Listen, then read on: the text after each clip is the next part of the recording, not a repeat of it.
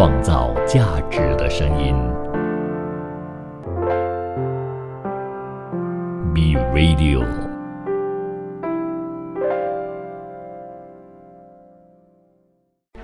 从在地走向国际，从新视角观望世界，从吉隆坡看天下。Hello， 你好，欢迎收听6月21日星期三的从吉隆坡看天下。今天依然由我 Kim 比奇呢在这里和大家分享着全球的经济消息。首先我们一起来关注世界最大经济体美国的消息。那相信呢大家都已经知道了，美国联邦政府债务呢在今年的1月份的时候已经是触及了 31.4 万亿美元的债务上限。那么财政部呢在随后就有采取了一个非常规措施来避免这债务违约。那为此呢两党就展开了几个月的激烈的博弈而就在5月底的时候呢，就联邦政府债务上限还有预算呢达成了初步一致，并且最终形成了相关法案，那么呢也都获得国会的通过。而就在这个月初，一项关于美国联邦政府债务上限和预算的法案就生效了，所以暂时就避免了美国政府呢陷入这个债务违约。但是呢，美国经济学家马克赞迪他就表示到这不能从根本上呢解决美国政府的债务上限危机的。那么美国面临的长期财政挑战呢还是依然存在。那在日前美国财政部的网站呢就有更新了信息，有显示出美国联邦政府债务规模已经突破了32万亿美元，达到了 32.039 万亿美元。根据报道呢，美国联邦政府债务规模突破32万亿美元的这个时间，比新冠疫情前的预测就提前了高达9年。那么美国总统拜登在6月3日的时候呢，就签署了关于联邦政府债务上限和预算的法案，结束了近期围绕着美国可能陷入到政府债务违约产生的不确定性。那么这一个法案呢，就暂缓了债务上限生效到2025年的年初，并且呢，对2024财年以及2025财年的开支进行限制，也是自二战结束以来美国第103次调整债务上限。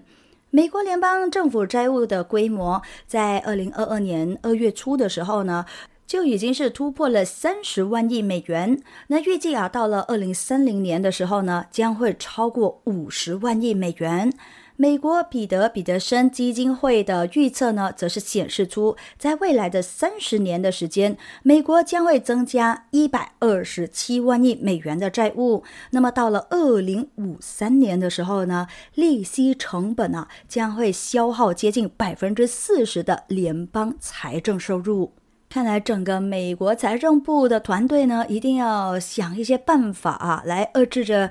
这一个债务的延续下去不然的话，那么美国有朝一日肯定会陷入一个困境当中的。那么我们再看看其他国家现在最新的财政状况了。看看土耳其那土耳其总统埃尔多安现在呢，他的最后的一个任期呢已经开始了。那么很显然的他也将总体延续着自己的过往的一个政策。但是呢，争议最大的经济政策，也就是埃尔多安经济学何去何从，将会更加引人关注了。那埃尔多安最近呢就发表了一个电视讲话当中他就表示说，他们呢将会把通胀呢降到去个位数，这也将会是新经济团队的首要任务。那么土耳其的5月通货膨胀率呢为 39.6%， 16个月来呢是首次降到了 40% 以下。那大家都懂土耳其2022年经济运行呢面临着高通胀的压力。那么去年的10月份呢，通胀率更是达到了 85.51%， 也是24年来的最高的一次。和其他国家通常以加息应对着通胀有所不同了。土耳其中央银行呢多次的宣布降息，以期促进着经济增长。那么这个举动呢也导致了大量的资金从外国的债券和股票投资者的手中流出。那为了要保持着里拉的稳定呢，土耳其中央银行已经是耗尽了大部分的储备。那么在今年以来呢，土耳其里拉对美元汇率仍然还是下跌超过 20%。那现在呢，投资者正在观望着这一位新的财政部长穆罕默德西姆塞克和央行行长哈菲泽盖尔艾尔坎是否会结束埃尔多安在这之前的这个经济政策了。那么其中呢，就包括通过幕后干预来支撑着里拉，并且呢将利率保持在远低于通胀水平的水平。那土耳其央行呢，也将会在6月22日的时候呢，召开利率制定会议。那么我们再看看另外一个也是需要被援助的国家巴基斯坦。那在外界对巴基斯坦成为下一个违约的新兴市场的担忧日益升温的这个时刻呢，巴基斯坦就正在寄望着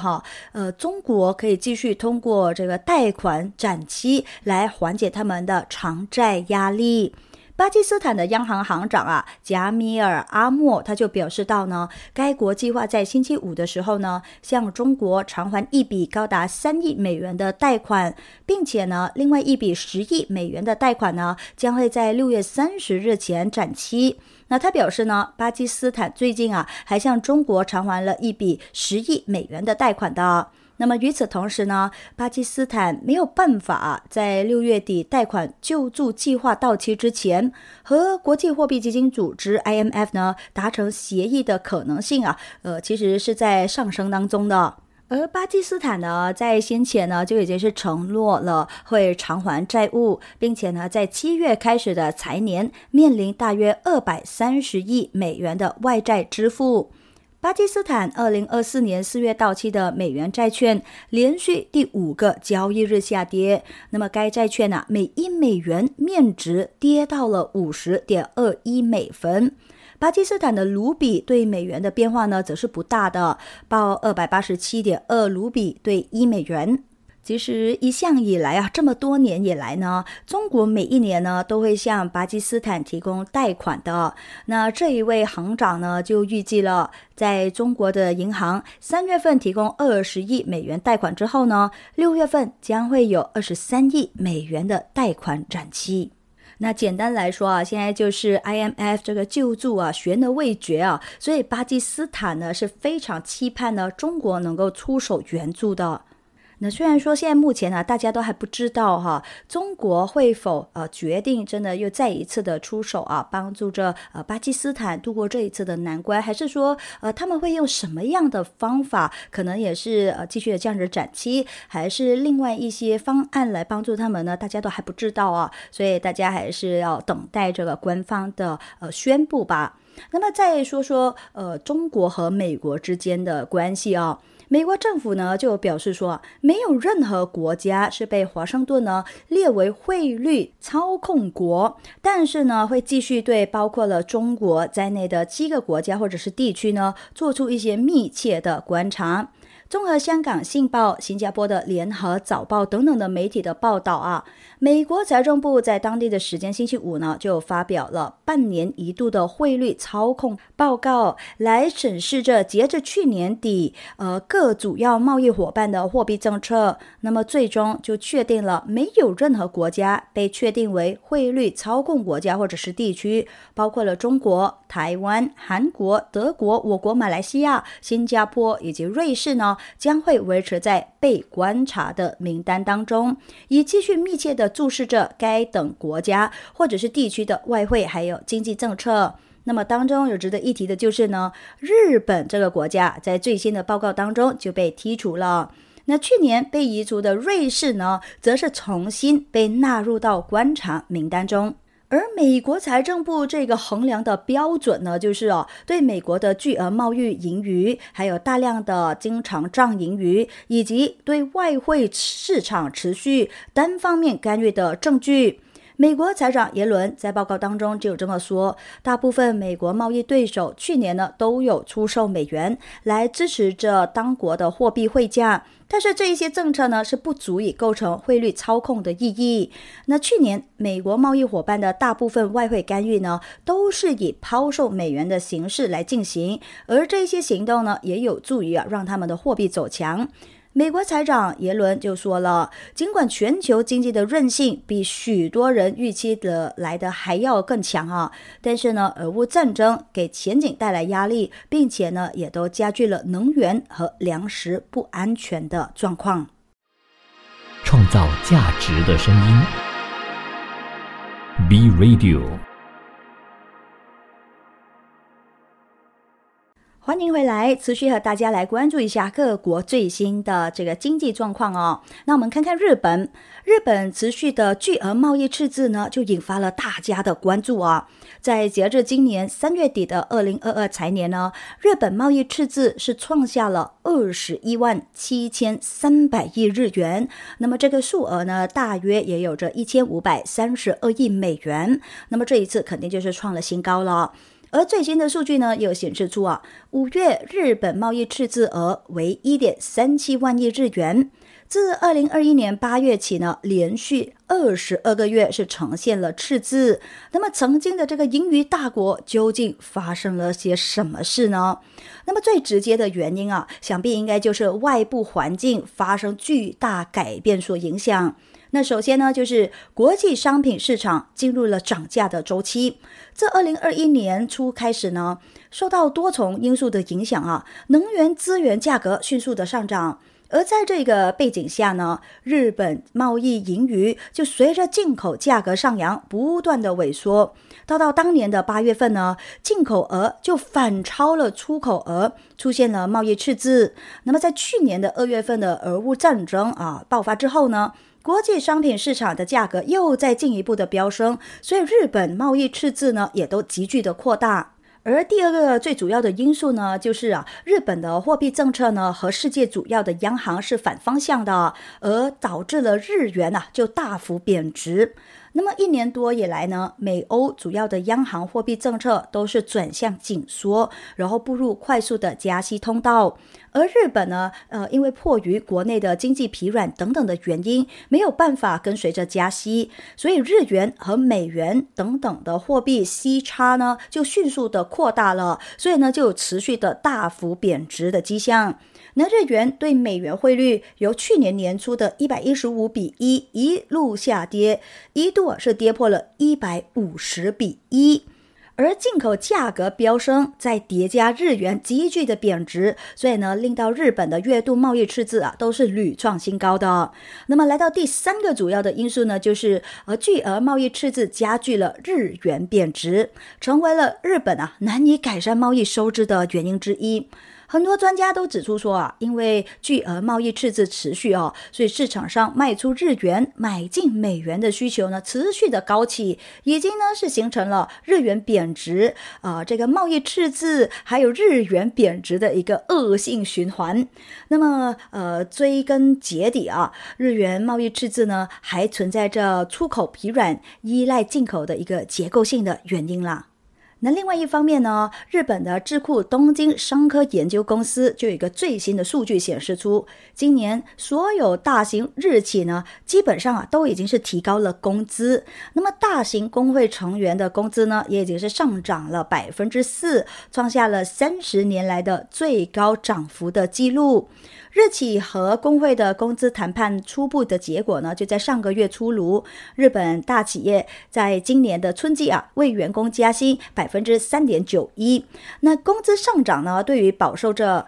这个通胀困扰的日本普通家庭来说，当然就是一个好的消息了。但是呢，这并不意味着他们已经打败了通胀这个大恶魔。就在4月份的时候啊，日本名义均现金工资仅仅是同比增长 1% 而已啊。那么扣除了通胀因素之后的实际工资的收入呢，则是同比下降了 3.0%， 为连续13个月同比负增长。另外呢，该智库研究也有显示出1/4的中小型企业呢是没有加薪的。那么这些雇主呢，拥有着全日本2/3的员工。这是什么意思呢？就是表示着工资追不上物价的窘境，目前在日本并未得到真正的改变呢。在过去30年来，日本的工资呢可以说是稳如磐石的。在欧美国家，这个工资持续上涨的同时呢，坚定在近乎水平的位置向右滑动。那根据这经济合作和发展组织，也就是 OECD 的数据，2021年的日本平均年薪为39,711美元，接近比1991年的37,866美元呢，仅仅是高了1,845美元。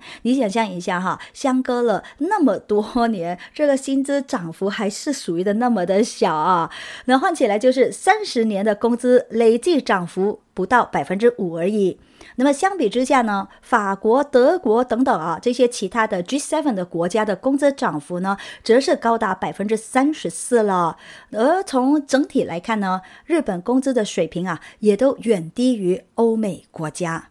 那再来，随着美欧多国的通胀水平呢，在近期有显示了缓和的迹象，英国的通胀数据呢，确实仍然还是高于预期，食品价格的通胀率更是接近着历史的最高值。那眼下英国的食品价格飙升，也让到了英国的民众呢是叫苦不迭，叫苦连天大家过得相当的辛苦那政府想要实施食品限价，可是呢却又引发了超市零售商的抗议。英国国家统计局最新就有一个数据显示出，英国4月份的消费者价格指数 CPI 同比上涨了 8.7%， 比市场预期的 8.2% 来得还要高。而且呢大家都懂还是仍然远高于英国央行 2% 左右的目标水平。那么其中呢，英国食品和非酒精饮料的价格同比涨幅为 19.1%， 已经是接近这历史的最高值了。那么就有专家警告到说这些惊人的食品价格将会超过能源的费用，成为了构成生活成本危机的一个核心。就在这接近1年的时间里食品价格呢不断的在上涨，那么英国人呢肯定就是快要熬不过去了以英国家庭消费的日常品黄油也就是 butter 呢为一个例子了。不少品牌的黄油虽然说这个价格不变但是呢这个分量呢已经是从标准的250克呢就降低到了200克。英国一位面包师他就告诉记者说他看到价格以为这么好没有任何的变化因为呢这些黄油的包装从正面看起来呢根本就和以前呢是一模一样那么他在之前呢每个星期要为自己的蛋糕店呢是采购6公斤的黄油的。那直到他拿起它们的时候才好像感觉到说好像为什么已经瘦了一样更苗条了一样所以呢他就不得不把它们放回去这个货架当中。可是我在想你做这个蛋糕店还是必须得要用黄油的还是说你已经选择了其他一些更为便宜的可能这个 quality 没有这么棒的黄油呢或许这也是方法之一没有办法这个时下造成了大家的这种压力，大家也都不想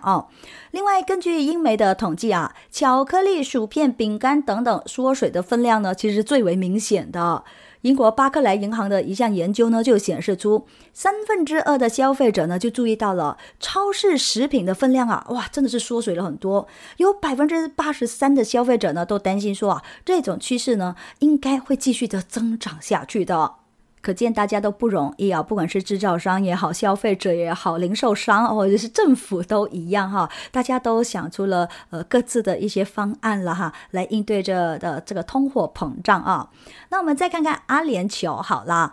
迪拜数码经济商呢也都发布了最新的数码经济报告，而且呢他们也希望将迪拜呢可以转变国际技术中心。迪拜数码经济商会新闻稿呢是这么写的，那目前呢阿联酋的数码经济规模是达到了380亿美元，到了2031年的时候呢将会远远超过1400亿美元。迪拜数码经济商会呢，其实是由阿联酋的副总统兼迪拜的酋长穆罕默德在2021年的时候成立，和迪拜商会迪拜国际商会呢，共同致力于推动迪拜呢成为全球的参与者。那根据这个报告的数据呢，在过去10年，也就是2012年到2022年当中，有749家的数码经纪公司在中东和北非就不包括以色列扩大了他们的规模，累计就筹集了高达197亿美元的资金。那么其中呢，在338家选择阿联酋的企业当中，有306家是进入了迪拜。那么迪拜呢，在过去的10年当中在数码经济领域就筹集了超过117亿美元的资金，占了中东和北非区总筹资额的60%。另外在过去的10年当中呢，迪拜的风险投资也都出现了巨大的增长的。10年前还处于种子轮和初期融资的阶段，那么目前迪拜已经是成为了中东和北非地区唯一一个有公司进行1轮和 F 轮融资的城市。创造价值的声音 B Radio，欢迎你继续留守着由我 Kim 碧琴所主持的从吉隆坡看天下这档节目那美国最高金融监管机构，也就是金融稳定监督委员会呢，就表示说，随着商业地产控制率的上升，那么他们正在呢要加强对银行商业地产敞口程度的审查。那该委员会呢就在一份声明当中是这么表示的，这个拖欠的贷款的比例呢很低，但是呢空置着办公室的比例却又正在上升。根据消息呢，该机构呢是在全球金融危机之后所成立的，那么成员就包括了美国财政部、美联储以及美国证券交易委员会的负责人。该组织表示监管机构呢正在采取措施，强调风险管理，并且呢检查这个监管机构对银行商业地产贷款的风险。那么在金融业经历了3家中型银行倒闭的几个月的时间之后呢，美国监管的机构呢其实是承受着一定的压力的，他们必须赶在任何迫在眉睫的问题之前呢就要采取行动。那么在星期五的这个会议上呢，监管机构就讨论了市场参与者在当前经济环境下管理利率风险和流动性风险的这个能力。那么总体而言呢，金融稳定监管委员会就说到，银行系统呢他们的这个资本状况还是属于是良好的。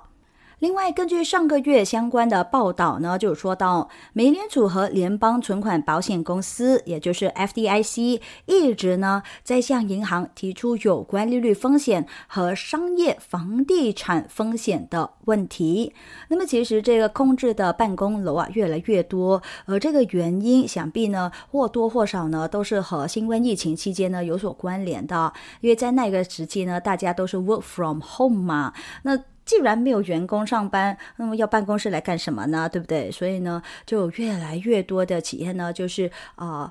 不用再租这个办公楼了。那么这一个商业的房地产呢，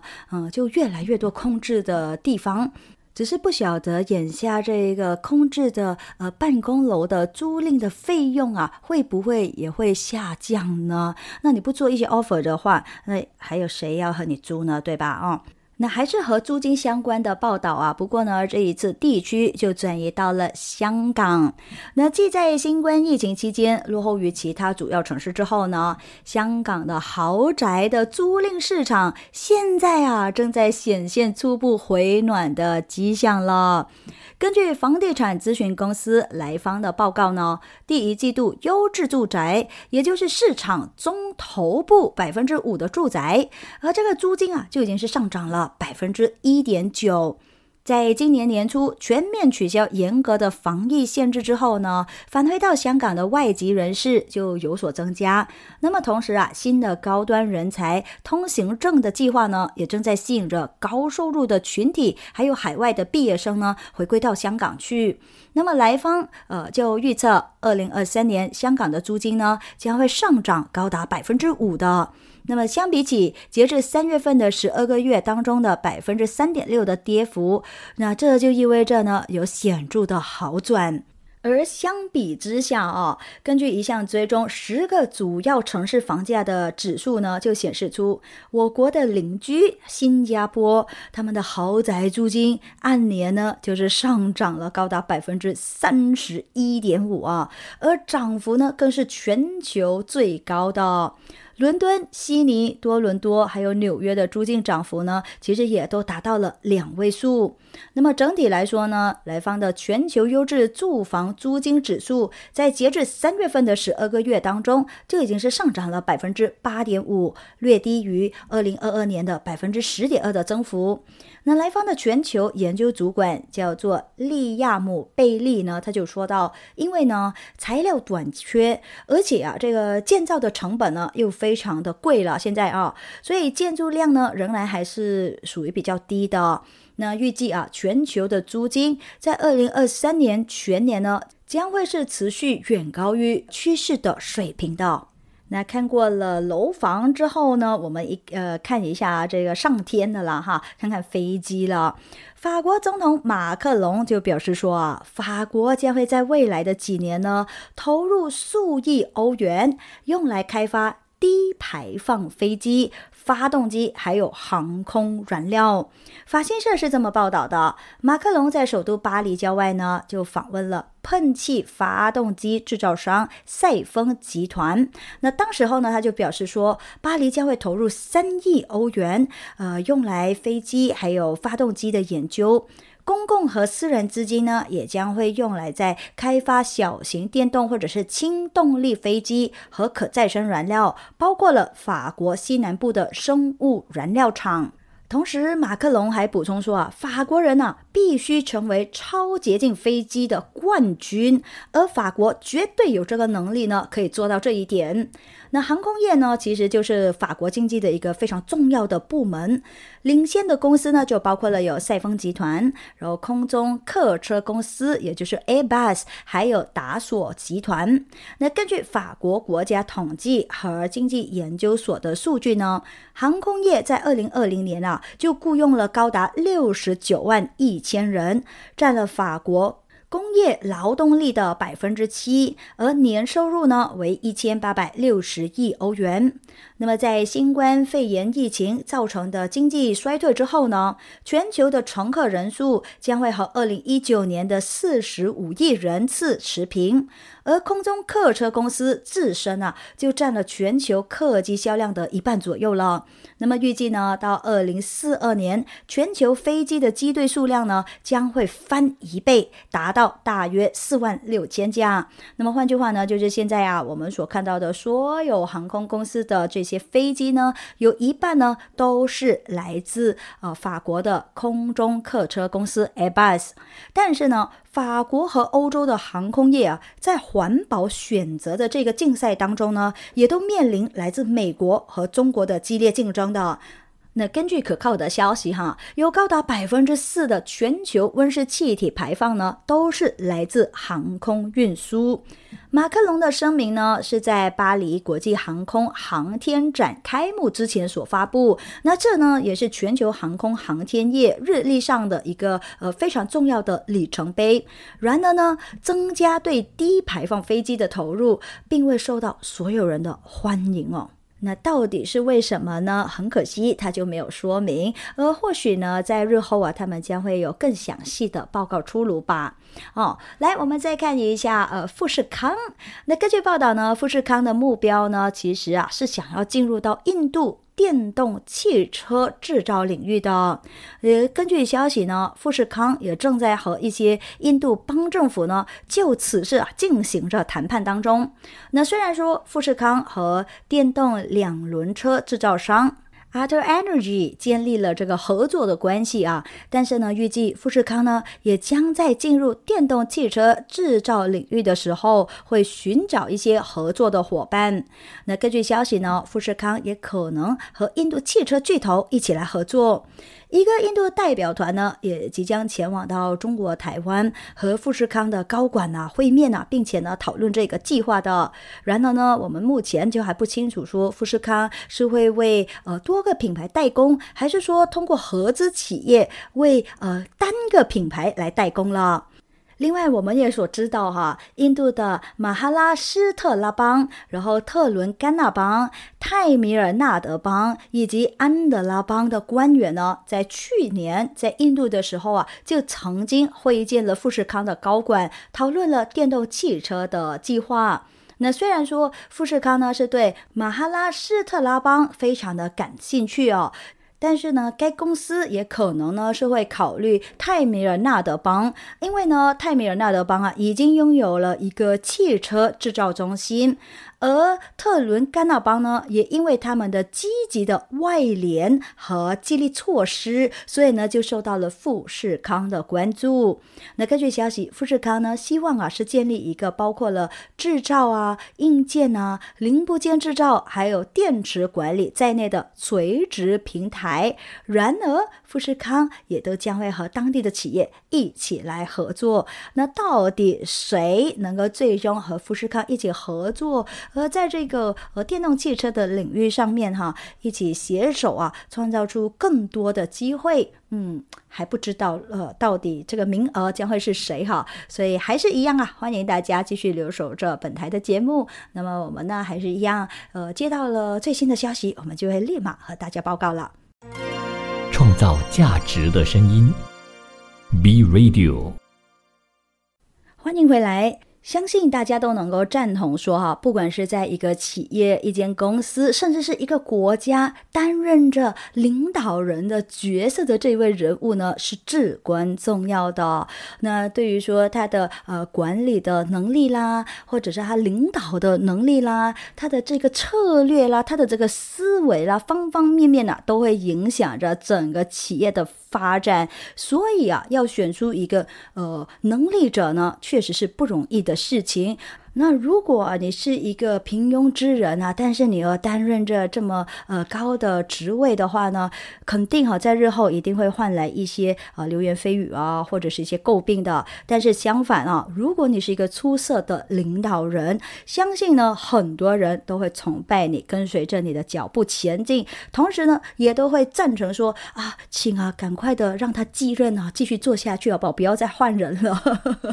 那么根据丰田汽车就发布的声明，有 84.57% 的股东在年度股东大会上面呢，是批准了丰田章男连任董事长一职。可是呢，相比之下就在1年前呢，是有高达 96% 的股东呢，是对丰田章男投下了赞成票的。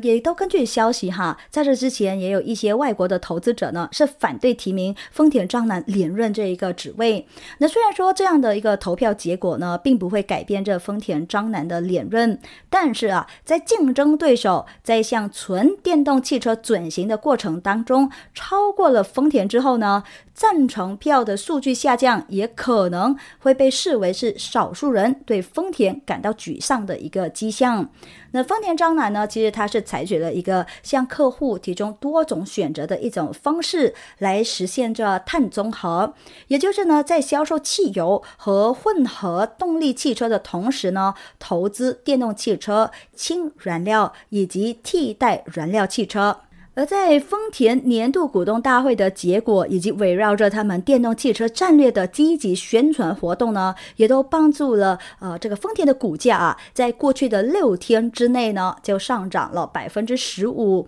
那其实这一次的涨幅呢，也是自2020年8月以来的最大涨幅。而在股东大会召开之前呢，丰田汽车也都公布了上个星期在富士山附近的这个研究机构举行了为期1天的技术说明会的一些细节。那分析师还有记者呢，其实也都参加了为期1天的试驾和演示会的，目的呢就是要增强他们对丰田的这个信心啊。也就是说呢，他们有信心到2026年呢，每一年可以销售150万辆的纯电动汽车，到2030年呢，每一年销售350万辆的纯电动汽车。那么在股东大会召开之前呢，共持有丰田汽车4亿美元股份的3家欧洲资产管理公司就要求对似乎有利于电动汽车或者是寻求禁止燃烧化石燃料的汽车的气候政策呢进行透明的游说，但是呢，股东们在会议上面呢就拒绝了这个提议了。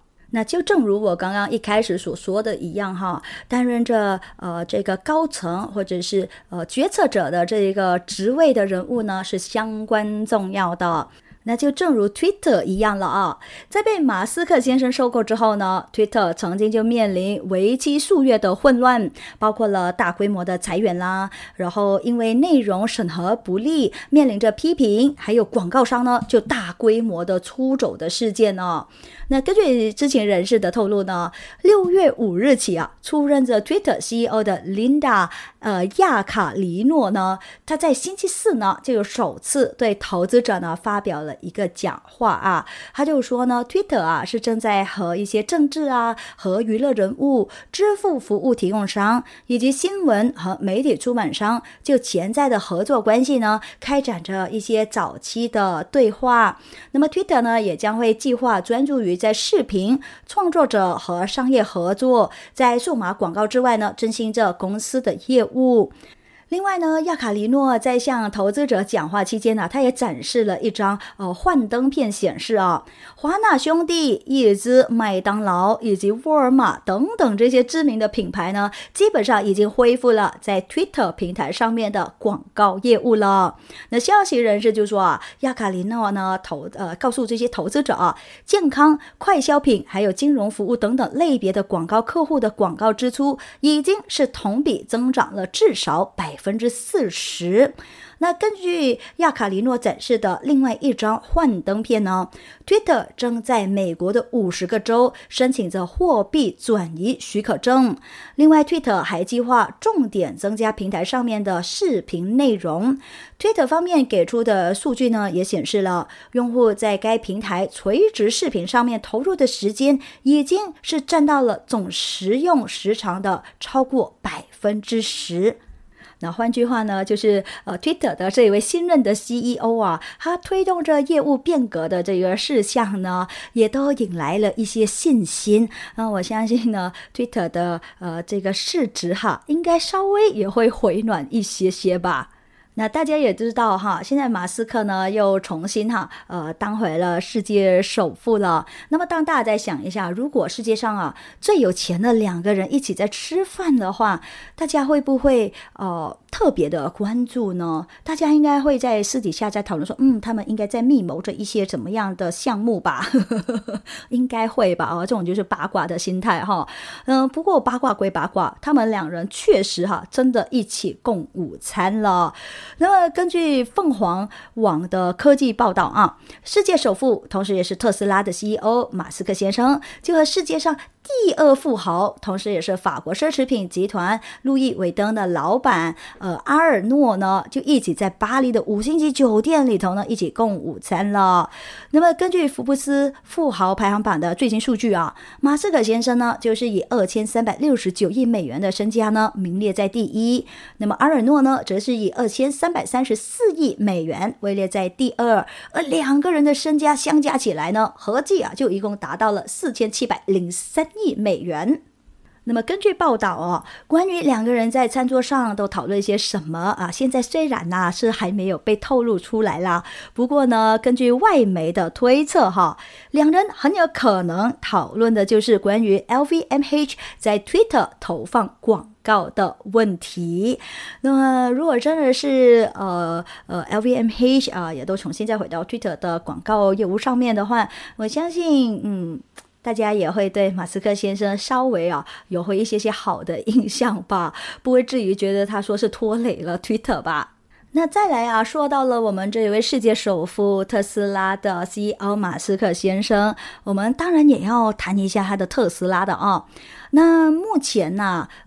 在电动汽车也就是 EV 的领域来说，特斯拉呢肯定就是王者之中的王者了而随着人工智能近段时间以来的爆火呢，该公司也都越来越被视为是这个热潮之下的受益者那怎么说呢？就是因为有散户投资者呢正在向特斯拉的股票呢投入着大量的资金。研究公司 Vanda Research 的数据呢就显示出，散户投资者今年加大了对这一家电动汽车制造商的看涨押注，也就是呢按10天移动平均线来计算，散户流入特斯拉的资金远远是超过流入其他电动汽车股票以及人工智能的资金。另外数据还显示出其他电动汽车股票的散户购买量呢，仅只是占了特斯拉平均日购买量的 6% 而已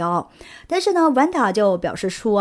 吸引更多投资的呢，其实不仅仅是押注特斯拉将会成为电动汽车竞争当中的领头羊。那么特斯拉股价在2023年的大幅上涨，部分的原因呢，就是因为人们都对人工智能的技术的兴奋这也使得大型科技股呢，在2023年一直都在走高。而该研究机构另外一份报告呢，又显示出，从散户的角度来看呢，这几乎不像是电动汽车主题的一个复苏，因此呢，他们可以很自信的说，散户投资者将特斯拉视为人工智能的代表，而不仅只是 EV 界的领头羊。那么至少目前确实是如此了该报告呢还有补充说到，机构投资者呢也都加大了对特斯拉的押注，这就表明了说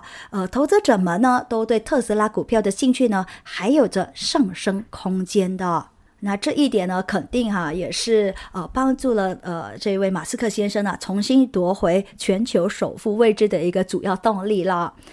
好吧，那我们大家一起再努力希望说呢能够挤进这个富豪榜的1000名单当中吧。我不敢想太多祈求能够过得平安顺遂就好了那今天呢的分享就到这里全部结束了，感谢您的收听，我是 Kim 碧琴祝你有个愉快的星期三，我们明天见了，拜拜。创造价值的声音 B Radio